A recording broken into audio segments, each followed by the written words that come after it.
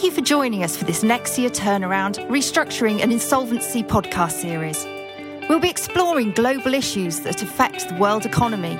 I'm your host, Rebecca Harding, and I'll be joined by a selection of experts from around the world in firms that are all part of the Next Year International Network, and all of whom are leaders in turnaround, restructuring and insolvency.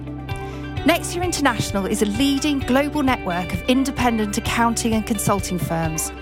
All of the experts appearing on this show can be contacted via the Next Year International website. Thank you. In this podcast, we're taking a look at the state of the economy in Canada. I was able to speak to Nathan Janzen, Assistant Chief Economist at the Royal Bank of Canada. He leads a macroeconomic analysis group. Nathan has been with RBC since 2008, and he covers the macroeconomic outlook for both Canada and the United States. Hi, Nathan. How are you? I'm great, thanks. So what's going on in Toronto at the moment? I'm sitting in the UK. What are you up to over there? Yeah, I mean, it's getting to more like summer weather here. The Leafs are out of the NHL playoffs, so that's typically the official start of the summer season in Toronto. Excellent. I mean, you're an expert on the economy in Canada. So let's talk about whether there is actually a recession or not. I mean, everybody's been discussing it. Everywhere you go, some people are going, oh, yes, there is. Oh, no, there isn't. Even down the pub, you can't get away from it at the moment. People are talking about it. So what are your thoughts in terms of the current situation in Canada? Yeah, I mean, I think like the economic backdrop still looks very strong, and a lot of these recession concerns have been forward-looking. You know, they haven't been based on current economic data. It's been that central banks have hiked interest rates aggressively over the last year, and that eventually that's going to have a cost in terms of economic growth. But I think it's fair to say, GDP growth has been more resilient than expected over the first half of the year. Or so far to date over the first half of the year in Canada. And I think that's been true in other regions as well. Labor markets are still very strong.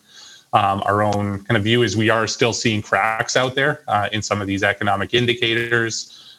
Job openings are lower. Consumer delinquency rates are still low, but rising.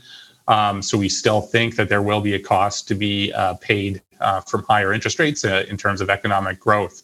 It can be almost a confusing point in the economic cycle where the economy is still very strong. But when you're at the peak of the hill in terms of the economic cycle, the only way to go is down. So there is still, even as the economy remains resilient, there's still the expectation that growth will slow going forward, and with risks tilted to the downside simply as a function of that.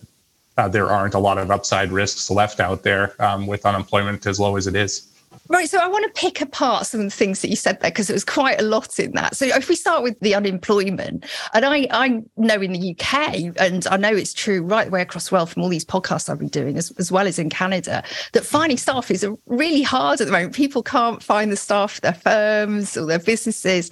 And so unemployment's really low, and it's difficult to find those people. But isn't that a sign of a really strong economy? I mean, what's the deal in Canada? Moment. Yeah, absolutely it is. And it's the same in Canada. It's the same in the United States. There just haven't been enough workers available to fill open positions. And I think that's partly why, you have seen signs that labor demand is slowing. The number of job openings is substantially lower, 20% lower from its peak in Canada, for example. But there was so much excess demand out there for workers that even with that pullback, you still haven't seen that net out to a higher unemployment rate. But I think the concern is, when do we get to the tipping point? The trend in job openings and job vacancies is definitely lower. If that continues, as we expect it will, then eventually that does net out to higher unemployment rates, once excess labor demand has been absorbed. Right. And you also mentioned consumer behaviour. And I love the term you use, consumer delinquency, which, for us that don't know what consumer delinquency is, could you explain that a bit further? Because it's a great term. Yeah, sure. I mean, typically the way it's defined would be something like households, more than 30 days or 60 days or 90 days, whatever the threshold is, late on debt payment. We've seen some increases in those delinquencies, for consumer credit, auto loans, credit cards. We haven't seen a whole lot for mortgages yet, but in Canada especially, it takes a long time for higher interest rates to flow through to household mortgage costs as fixed rate terms are gradually renewed. So you'd expect that to come as well. Right. So, and how would that affect the economy sort of generally? I mean, obviously it's an impact for those individuals, but how does that have a knock-on effect, and how will that affect the businesses that they buy from? Yeah, I mean, really, it's a sign that household spending power is getting pinched.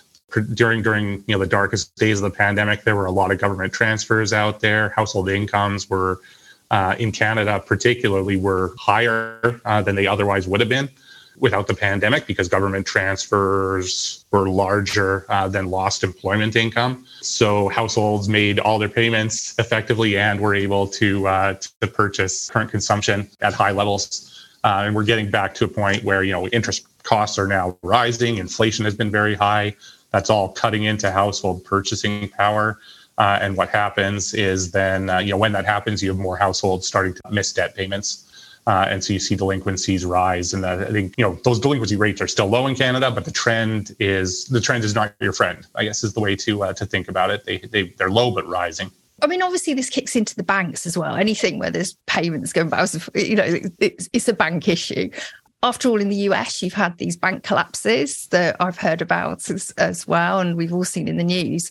So how's that all impacting Canada and the banks in Canada and the economy generally?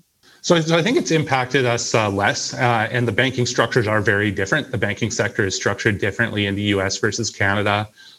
There are a lot of smaller U.S. banks, whereas in Canada, the market's dominated by a smaller number of larger banks. Like the UK, yeah. They were very heavily regulated. It's one of the few international competitive advantages that Canada typically is seen as having is a very sound banking sector.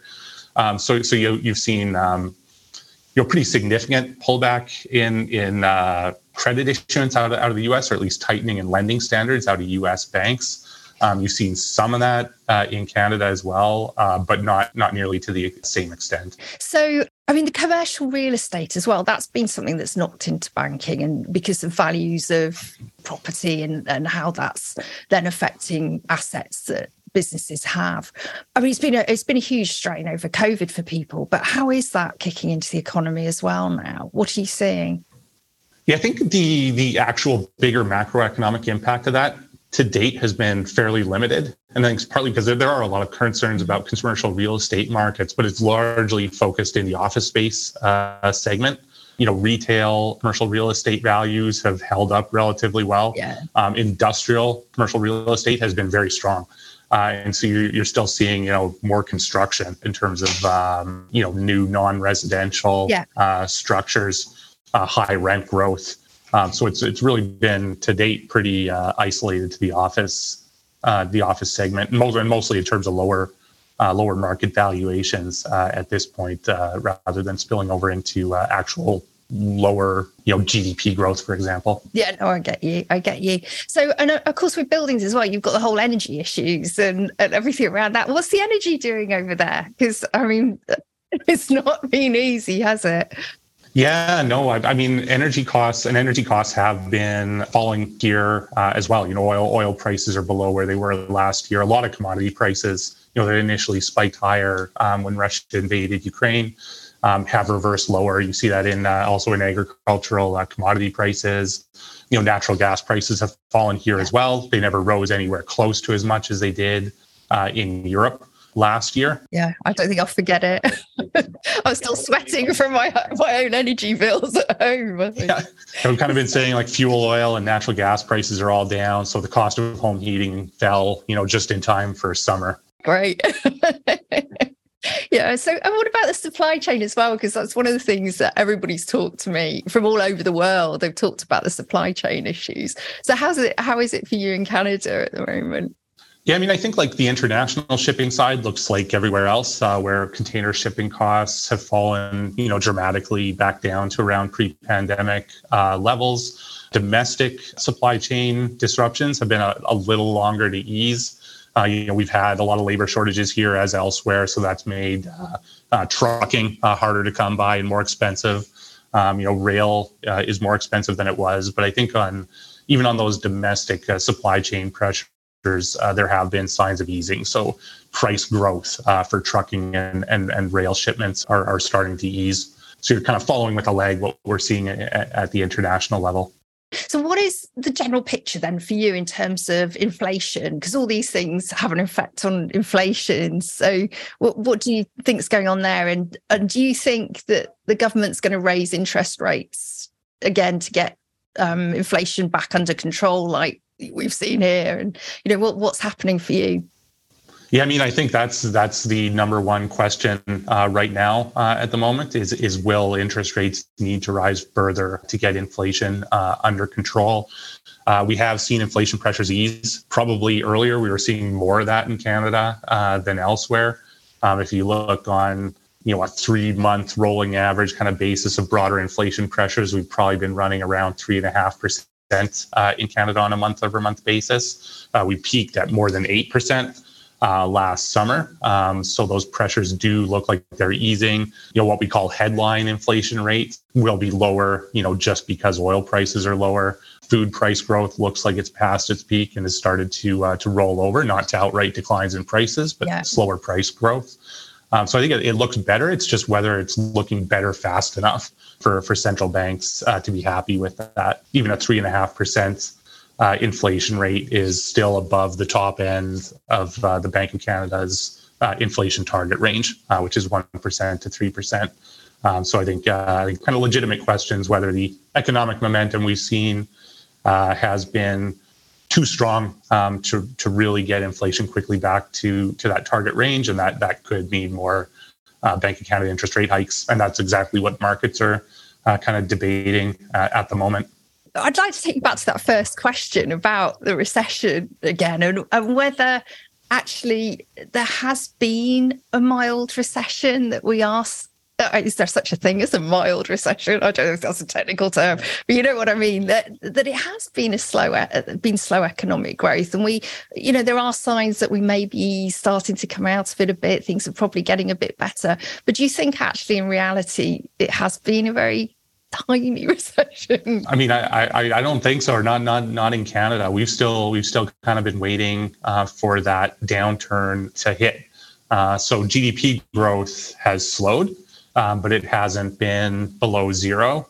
And labor markets are still exceptionally tight. The unemployment rate in Canada is 5%. The record low back to at least 1976 was 4.9% last summer. So unemployment is still exceptionally low. I think our view has been that given the interest rate increases that we've had, unemployment is already exceptionally low, that the most likely base case has to be that as these interest rate headwinds grow with a lag, the most likely base case is that there will be a mild recession, some form of at least a mild recession where GDP declines for 2 straight quarters and unemployment drifts higher. But that's still largely forward-looking expectation. We haven't seen a lot of that in the data yet. Okay, so, I mean, if they continue to raise interest rates to get inflation under control, because we still don't know whether the government's going to do any more, won't that tip the country into a deeper recession than what you're sort of talking about now? Yeah, that's what we've kind of been thinking about as call it like an upside downside scenario. So near term, GDP growth surprises on the upside, the labor markets stay firmer than expected.